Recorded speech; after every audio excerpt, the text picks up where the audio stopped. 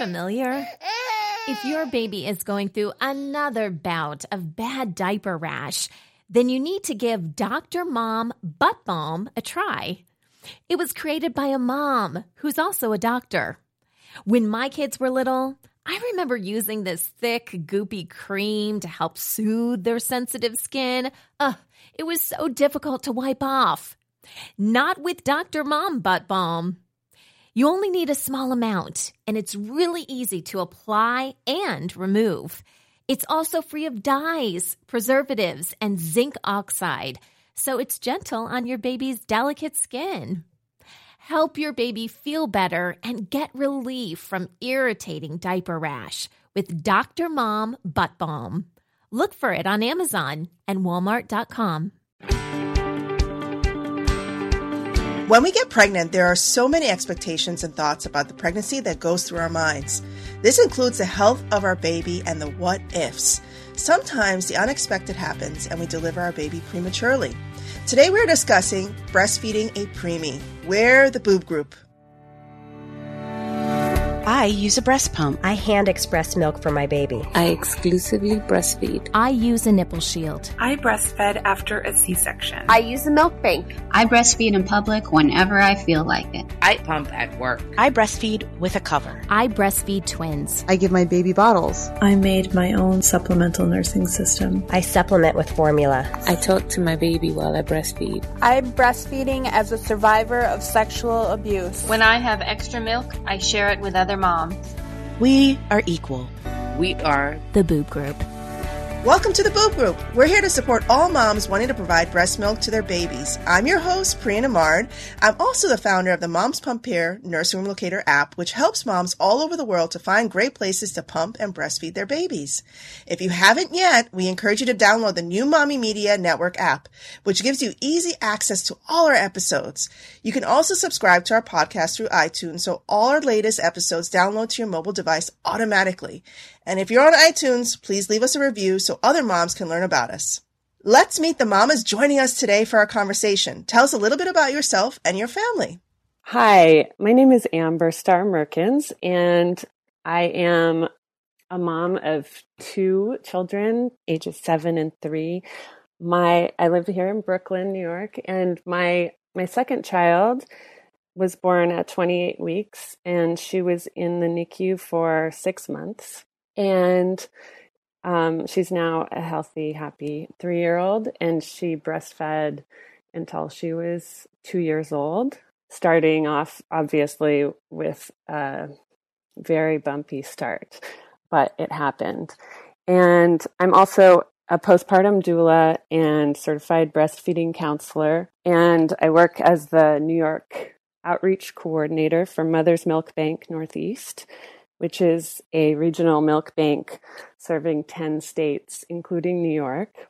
We provide pasteurized, screened human donor milk to hospitals and outpatient families, including 8 hospitals currently in New York City and 20 in the state.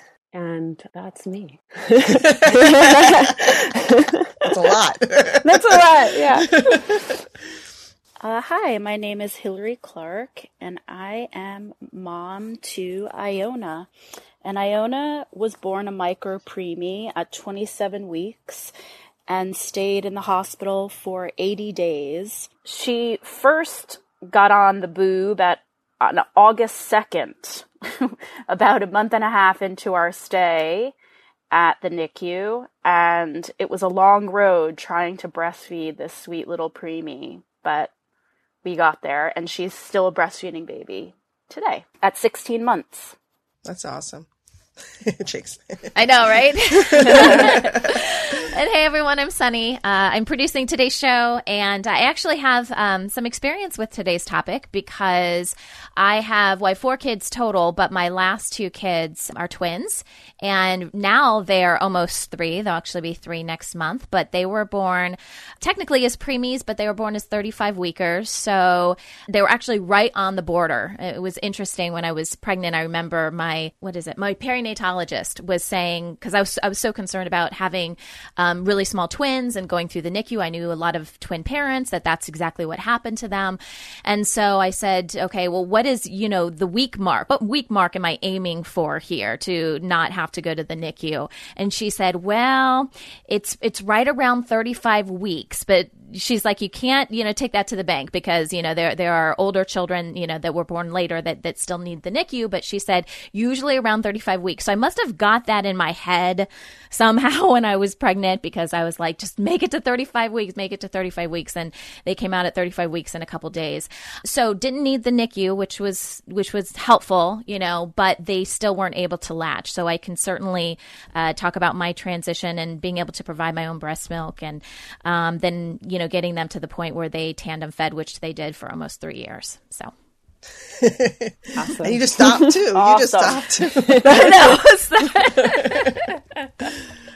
So I'm your host, Preemie Amard, and I have 3 children. My oldest is 14. I have a 12-year-old and an 8-year-old. So my children are a little bit older, but I breastfed all of them, and they all were full term. So I'm sort of like the outsider in this conversation. But, I have tons of friends and, people I know through the mommy world that have had this experience. So I'm looking forward to today's conversation, and, hopefully we'll be able to provide moms listening with great tips and resources they can look for if they have a preemie. Thank you all for being here. Sound familiar? If your baby is going through another bout of bad diaper rash, then you need to give Dr. Mom Butt Balm a try. It was created by a mom who's also a doctor. When my kids were little, I remember using this thick, goopy cream to help soothe their sensitive skin. It was so difficult to wipe off. Not with Dr. Mom Butt Balm. You only need a small amount, and it's really easy to apply and remove. It's also free of dyes, preservatives, and zinc oxide, so it's gentle on your baby's delicate skin. Help your baby feel better and get relief from irritating diaper rash with Dr. Mom Butt Balm. Look for it on Amazon and Walmart.com.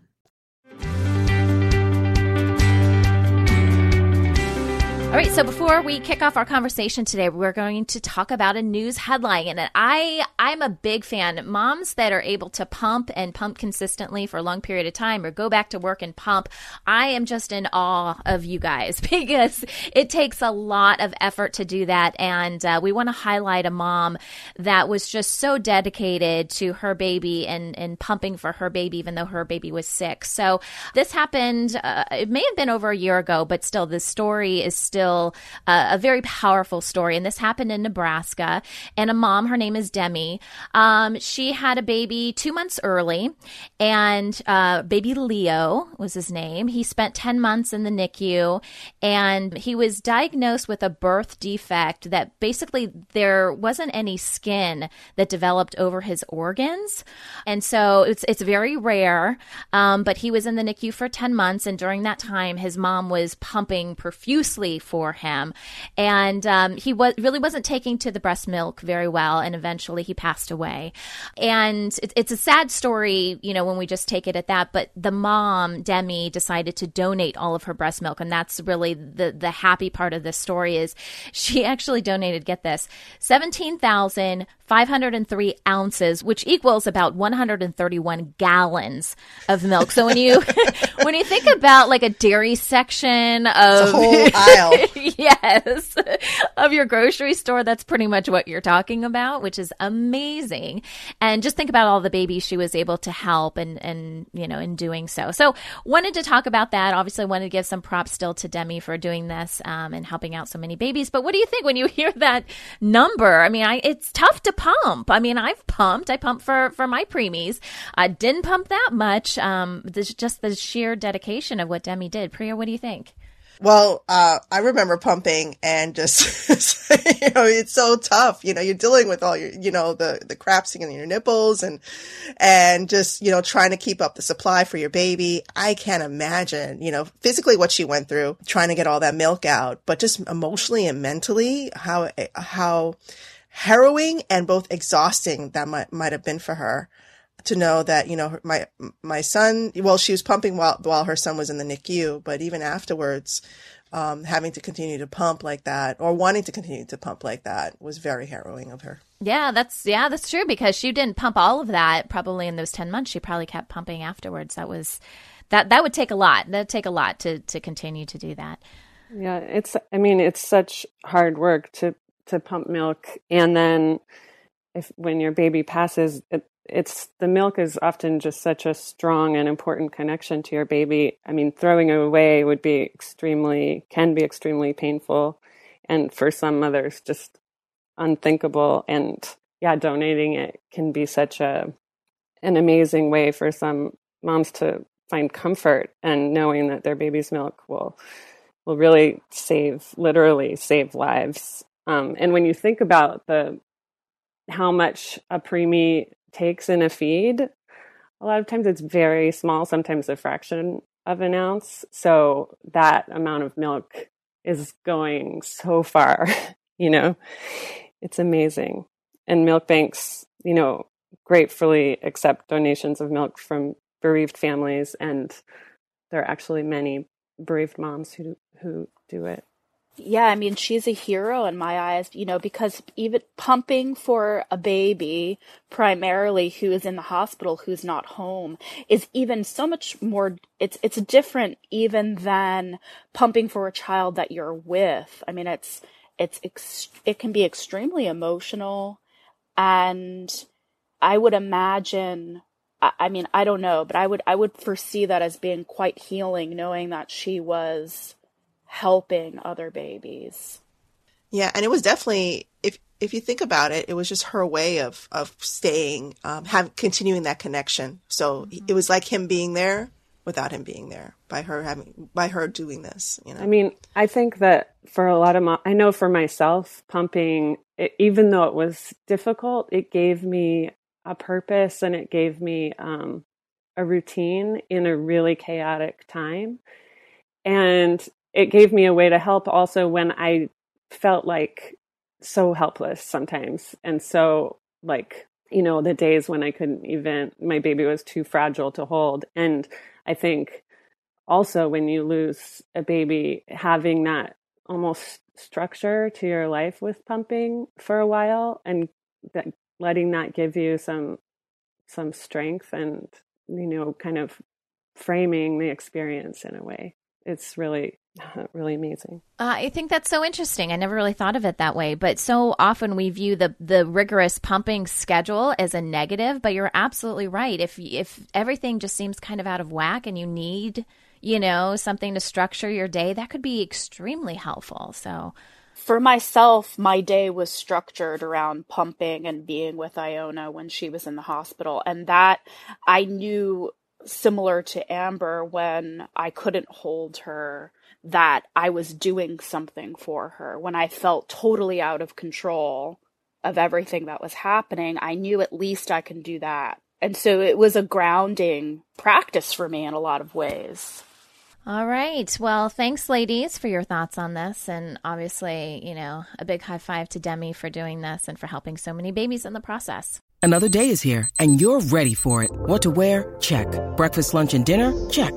Planning for what's next and how to save for it? That's where Bank of America can help. For your financial to-dos, Bank of America has experts ready to help get you closer to your goals. Get started at one of our local financial centers or 24/7 in our mobile banking app. Find a location near you at bankofamerica.com/talktous. What would you like the power to do? Mobile banking requires downloading the app and is only available for select devices. Message and data rates may apply. Bank of America N.A., member FDIC.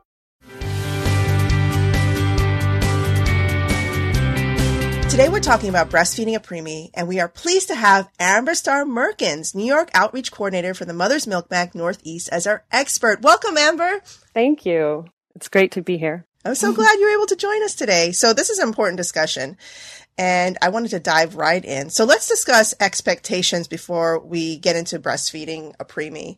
Now, we sort of touched upon this in our featured segment, what our expectations were. So I would love to hear about what your expectations were for your pregnancies before you gave birth and before finding out that you might give birth to a preemie. I know I definitely expected to breastfeed, and I had breastfed my first child, and it was hard I thought it was hard with my first. And one of the things that was hard about it for me was just slowing down and being able to sit still and taking in that time and enjoying, especially at the beginning when it can be so intense and the newborn needs to feed very frequently. And then I was looking forward to, just releasing into that and surrendering to that with my second. But then it turned out everything was very different, and she came very early, and I couldn't even begin to teach her how to breastfeed until she was nearly 2 months old. So you never know. But when she was born, I definitely immediately asked for a pump, and I just sort of didn't even let it enter my mind that I wouldn't try, even though she was, just 2 pounds and connected to a million machines and everything.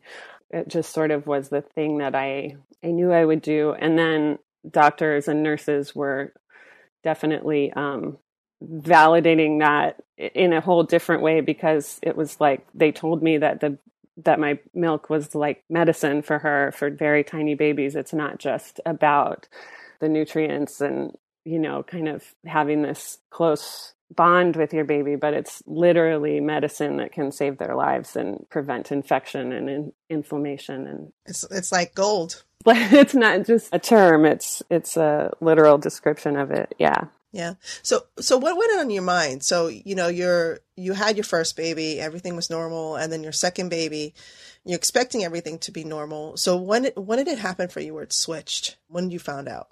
Well, it was pretty sudden. I'd had an abnormal blood test of alpha fetal protein around 20 weeks, but we had high-level ultrasounds and an amniocentesis, and they couldn't find anything that would normally be associated with that wrong with my daughter. And so they just said, well, we don't know what's happening. But then about a month and a half later, right when I was hit the 6-month mark of my pregnancy, I just went through a weekend I was actually planning my son's birthday party, and I couldn't feel her moving, and it just felt very strange. And I told a couple of people, and they said, well, but sometimes you just, when you're so busy, it's hard to, you don't feel the baby, or it's probably everything's fine. But I just knew, there was something going on. And so that was over the weekend, and I went into my midwife on Monday and just to make sure everything was okay. And it turned out that I had very high levels of amniotic fluid, and the baby's heartbeat was hard to detect. And I was just taken right to the closest hospital. And it turned out that the blood flow in her umbilical cord somehow had reversed flow, which is very rare. But she wasn't doing well, and she wasn't getting anything. So they just took her out. I was wheeled into the operating room, and she was there, a couple hours later. Wow. And this was 20 weeks? It was at 28 weeks. Oh, and man. So it was completely shocking. No real warning. I mean, there was that a little bit of warning that something might be off, but yeah, it was we were just thrown into this whole other world, and you just kind of go with it, So Sunny, your expectations must have been a bit different too. I mean, when you found out you had twins, did you expect to deliver? I'm probably saying this really naively, but it's good for our listeners. Did you expect to deliver prematurely, or do twins usually come full term? Like, how does it? Yeah. Walk us through it. Right. So I I was kind of in denial that my twins were going to come early. Twins, yes, typically do. You do hear about them coming early. And my type of twin pregnancy was called monochorionic diamniotic, which is just fancy for saying that there are two babies in separate sex but sharing the same placenta. So it's a little bit higher risk because, a lot of fraternal twins, I have identical twins, but a lot of fraternal twins have their own placentas. And that is typically viewed as a much less like high risk. But if you're sharing the same placenta, there's other complications that could happen. And so they told me that no matter what, I was going to have to deliver at 38 weeks. Like even if the babies, hadn't come yet, they were not going to let me go to 40 weeks. So in my mind, I guess 38 weeks kind of became my 40 week. Like I didn't even consider 40 week, but I was trying. I knew they were going to be C-section babies, and I was just aiming for that, 38 week mark. And so in my mind, I had delivered big babies prior, like 9+ pound babies. So I really thought my body could handle it. I guess I was a little bit overconfident in my body's ability because I really didn't have any issues with, carrying the twins. I'd heard horror stories, and it really seemed to me like it was going just as well, if not better, than a singleton pregnancy. And so in my mind, they were not going to come early. They were coming at 38 weeks. And I just kind of had it in my head that that's what was going to happen. And I had no signs that they were going to come early. I was taking a shower in the morning, and when I got out of the shower, water was still leaking. I'm like, what's going on here? And I realized that one of the twins broke her water. So they kind of picked their birthday, which ironically happened to be my dad's birthday. So it actually turned out to be kind of a cool thing, certainly wasn't planned. But I kind of, not predicted, but I kind of assumed that I was going to have some breastfeeding challenges, in the beginning anyways, just because there were two babies. So I guess in my mind, I was, I didn't think everything was going to run super smoothly because I was going to have two babies. So the fact that they were a little bit early, yeah, that was something else that was kind of thrown on my plate, but I wasn't expecting it to be smooth sailing. So I think that actually helped prepare me anyway, because of that. Wow. And what about you, Hillary? What were your expectations like? I would say that my expectations were, I was in the process of trying to figure out where I wanted to give birth. At the time, I was set to be with this one midwife group called Park Slope Midwives and deliver at Methodist Hospital. And at the time, I was still trying to decide if I thought that's what I wanted to do. I had actually thought I wanted to do a home birth. I was thinking, if only I could go to Ina May's farm. And it was about 26 weeks and I started to get a lot of swelling and I gained weight kind of quickly. And I was like, is this normal? And everybody I was talking to was like, well, you're almost at 7 months, it's about that time. And I was just starting to kind of wonder about it. My ankle really swelled up and I had an old dance injury. So I was like, it must be just that old dance injury really swelling. And I had to stand. When you need mealtime inspiration, it's worth shopping Kroger, where you'll find over 30,000 mouth-watering choices that excite your inner foodie. And no matter what tasty choice you make, you'll enjoy our everyday low prices, plus extra ways to save, like digital coupons worth over $600 each week. You can also save up to $1 off per gallon at the pump with fuel points. More savings and more inspiring flavors make shopping Kroger worth it every time. Kroger, fresh for everyone. Fuel restrictions apply. Midwife appointment on June 15th. And it was the first time that they were actually checking my urine. And they checked my urine and they said, you must have done this test wrong. You need to go back and check it again. Because the protein was outrageously high. And so they had me check it again and they took me right back. And she took my blood pressure and she said, you need to go to the ER right now. My blood pressure was through the roof. The proteins were through the roof. And I didn't even really know. I mean, to be perfectly honest, I knew nothing about what would be the eventual diagnosis at the emergency room, which was preeclampsia. I would just kind of, to be perfectly honest, just, gloss over that area in reading the books that I was reading. Like, this is not going to happen to me. This is not going to, yeah, exactly. And then I got to the hospital and they're like, so you definitely have preeclampsia. the only cure is delivery. You're not going to deliver right now, but you might deliver in the next 4 days. And I was like, no, I'm not. And so then they admitted me. And while I was admitted, I had a seizure. Oh, is that normal? So preeclampsia is technically pre-seizure as far as my understanding. And so not many people get to the point where they have a seizure. I had a very severe form that happened extremely quickly, and all I remember is them they were about to give I think it's called surfactant for the baby, and that's all I remember. And I just ended up going into a seizure in the room, and they emergency C-sectioned me, and I had no idea. And so when I woke up, I just was feeling a bit of discomfort in my belly, and I was like, why does my belly hurt? And ended up in the ICU for a few days without being able to meet Iona. And she was born at 1.9 pounds. She was extremely, extremely underweight. And it was a total shock. And I don't think I could really even comprehend what was going on for the first couple weeks. So there wasn't really any learning I was going to give birth prematurely. I just did.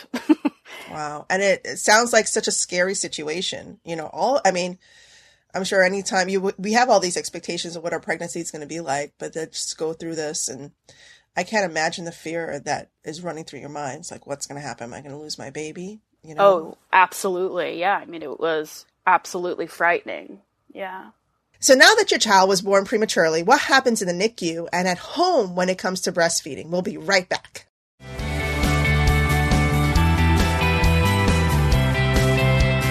Welcome back. Today we're talking about breastfeeding a preemie. So what was your experience like breastfeeding your preemie and also breast pumping? I want to touch upon both of these. I'm sure everything happened so quickly upon the birth of your babies, but how did the hospital provide you with support? What did they walk you through? Was there a lactation consultant there? I mean, what kind of people were there to help you through the situation? For me, there was an amazing lactation consultant. I was at Maimonides Hospital. She was a NICU nurse, but also lactation consultant. And she kind of reassured me from the start. And I feel like I owe my ability to breastfeed Raya, my daughter's name is Raya, to her, because she really was so encouraging that it could happen in a slow way. You always hear that even if, you're separated for a couple of hours, that it could ruin everything and the baby might not have the same instincts, and your milk might not come in and all this stuff. But she just gave me so many kind words and encouraging words. And that's just, I can't even stress how much that means to a new mom, even if it's, second, third, fourth baby in that state. It was scary. I mean, we were just on labor and delivery. I had to wait for somebody to be available to, wheel me down to the NICU to visit my baby. Couldn't just go whenever I wanted. So I was in the labor and delivery recovering for a few days and pumping when I was up there, pumping by her isolate as well. I would go down as often as I could. But it was clear that she was not going to be coming home with me. And that was very difficult. But in general, everybody on staff was supportive, but they're also doing so many things and taking care of so many babies that there is a certain feeling that, you just kind of have to fit into their schedule. And there were some support groups offered through the hospital where I was. Eventually, Raya got transferred to Columbia Presbyterian, and there were many services for families there. There was childcare that I could bring my son, which was amazing. And he could, play in a playroom at the hospital. They have amazing facilities, and they had separate lactation rooms where you could pump. And, chairs by the isolate that pull out and you can lie down and take a nap there. I mean, those little things, it's incredible. It felt like a, 5-star luxury hotel. And I felt so, just supported. It's amazing what little things can do. And then, family and friends. I had a meal train set up for me by friends, people bringing over food for months. So they would rotate? So they would rotate. Yeah. And they would either bring over food or order food. And I can't tell you, if you know somebody with a baby in the NICU, that was like an incredible, incredible help and support. And you feel love through food too. I think it's just, a good way to support. So Hillary, what was your experience like in the hospital? How long were you in the hospital with your baby? So we were in the hospital for 80 days. Or Iona was in the hospital for 80 days. I also went there every day, but I was in the hospital for about a week, 2 days in the ICU, followed by the mother-baby floor. So because I was in the hospital, I remember the lactation consultant, she came in and said, "Oh, it's so important to pump. It's so important to pump." And I was in a bit of a haze, and I think I pumped a bit of colostrum for her. But when I got home, we were in the process of also moving. So it was Iona was born on June 16th, and we were moving 2 weeks later. So with everything happening, pumping was getting lost a bit. And I think because there was just so much just stress and, still some health fragility on my end, I was not understanding how much I needed to pump in order to kind of generate and keep my supply. So I got a bit of a late start. And so as a result, I was getting very, very teeny tiny amounts each time I pumped, about 20 ml. And Amber had spoke previously, that preemies don't take very much. So I was pretty much my entire time of the NICU, I was kind of just about at what Iona was taking in. There was a period of time where Iona wasn't eating for about 3 weeks. She was just getting this, I think it's called TPN. Yeah, I'm forgetting the the full name of it. We would just call it like this yellow Gatorade that she was ingesting. But I had to start to do something called power pumping, in which I would pump for an hour, 5 minutes pumping, 5 minutes off in the morning to generate my milk supply. And then moving forward, I would structure my day at the hospital with procedures that were happening in the room, so that I was trying to essentially pump every 3 to 4 hours, and then I would do a power pump at night. So, I mean, that consistently happened pretty much the whole 80 days Iona remained in the NICU, but then it continued. I still had to pump because she was having a hard time with breastfeeding the entire time. She started to do something called non-nutritive suckling on August 2nd. Yeah, so essentially what that means is they allow the baby to start to practice sucking at, I think it was like 32 weeks, Amber. Does that sound right to you? Yeah. I think Iona had to start a little bit later because she had complications with breathing and... Mm-hmm. It takes them a while, the breathing capability of being able to breathe and suck at the same time and swallow. Yeah, so the coordination of breath, suck, swallow is quite challenging for a preemie. And so it makes the potential of breastfeeding challenging. We had a few lactation consultants come down, but I actually found them not as helpful as this one amazing lactation consultant who I had come in, recommended to me by some friends. She and a few nurses were like kind of the main support system for breastfeeding. I mean, I remember this one sweet nurse, Melissa, just taking my breast and like pretty much taking my nipple and rubbing it up and down Iona's cheek and nose and face. And I just thought it was the funniest thing, because that was like, we were in the hospital. There was all of these people around, and I'm just having like my boob is bigger than this little baby's face. And I remember when Iona started to actually get some milk, it was like a few weeks after she started just practice sucking, my milk supply started to really jump up. And I think that was a big relief, and a big link to really keeping my motivation of pumping up. But it helped my supply when she even was just practice nursing. I think breastfeeding in the NICU, it's just because of the way a NICU has to run and is set up, even though they're often saying, your milk is the best thing for your baby, and it's really important that you try to give your baby your milk.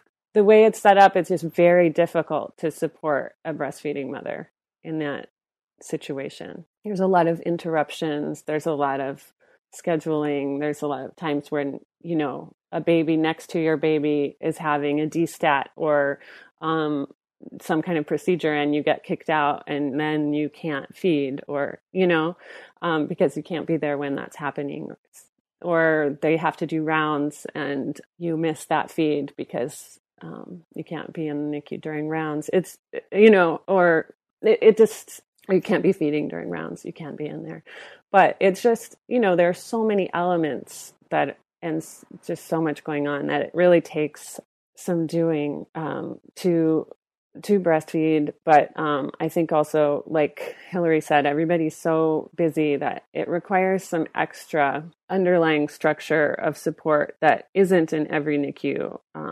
But some do have more than others. So it's something that, I hope continues to get better. But one of the things, that is happening now that is supporting breastfeeding mothers is that more hospitals are offering donor milk as standard of care. And that actually it sends a message to moms that human milk is important and to keep up and keep trying, even if they aren't getting it, but also allows them stress levels to be lowered when perhaps your milk hasn't come in yet. It's delayed because you've had medical procedures yourself, or you are just extremely stressed, or for a number of reasons. And then when your baby can get safe donor milk instead of artificial milk, and it's very reassuring.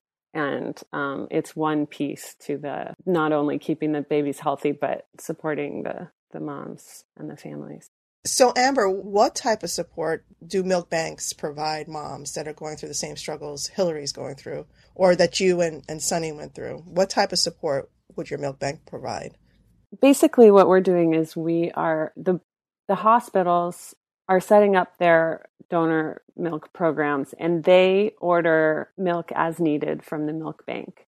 So they purchase it and they have it there when moms need it. So the moms, if their hospital is providing donor milk as standard of care, they don't have to directly contact the milk bank, and we don't know who's getting what.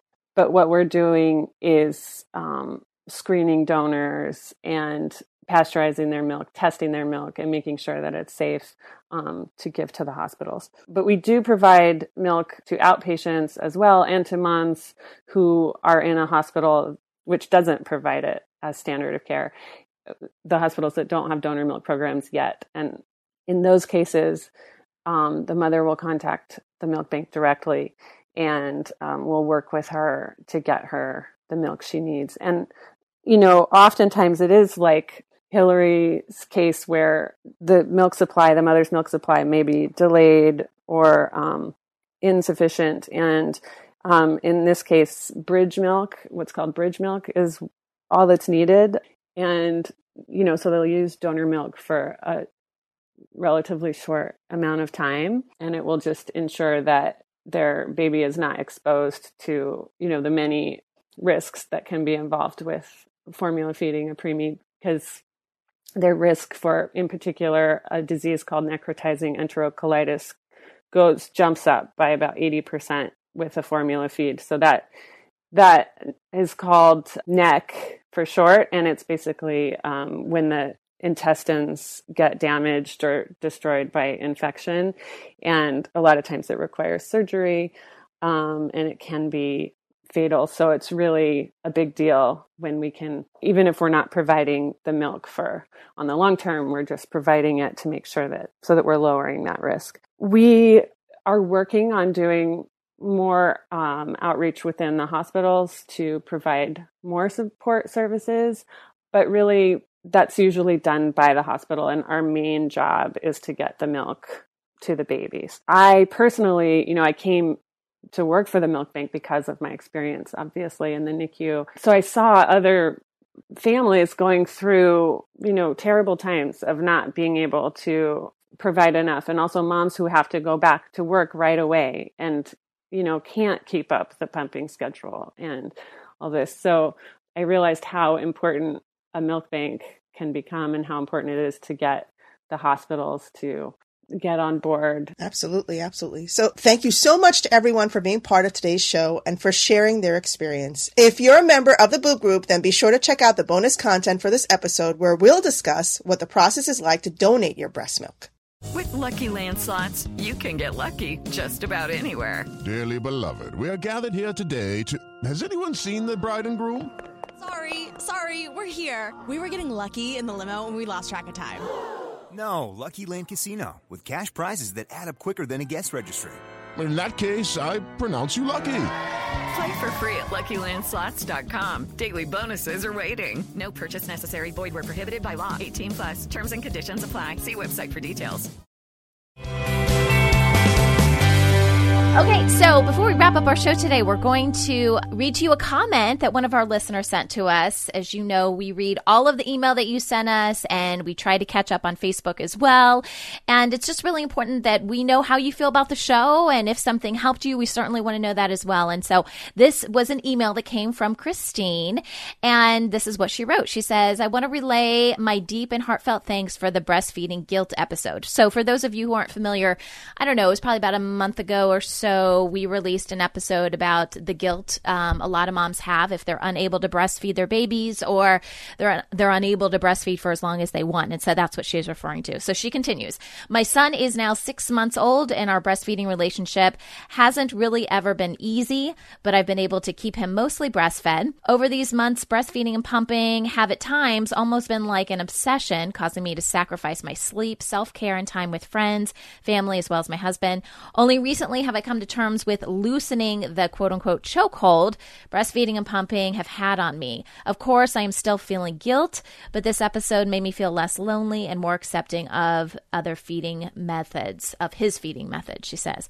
Thank you very, very much. So again, from Christine, and if there's an episode that really, resonated with you, that really helped you, we would love to hear that as well. We'd love to share these comments, and I'm glad that this helped you, Christine, and I hope it continues to help more mamas out there. That wraps up our show for today. Thanks for listening to the Boob Group. Don't forget to check out our sister show, Preggy Pals for expecting parents, Newbies for newly postpartum moms, Parent Savers for moms and dads with toddlers, and Twin Talks for parents of multiples. This is the Boob Group, where moms know breast. This has been a New Mommy Media production. The information and material contained in this episode are presented for educational purposes only. Statements and opinions expressed in this episode are not necessarily those of New Mommy Media and should not be considered facts. While such information and materials are believed to be accurate, it is not intended to replace or substitute for professional medical advice or care, and should not be used for diagnosing or treating healthcare problem or disease or prescribing any medication. If you have questions or concerns regarding your physical or mental health or the health of your baby, please seek assistance from a qualified healthcare provider. How would you like to have your own show on the New Mommy Media Network? We're expanding our lineup and looking for great content. If you're a business or organization interested in learning more about our co-branded podcasts, visit our website at newmommymedia.com.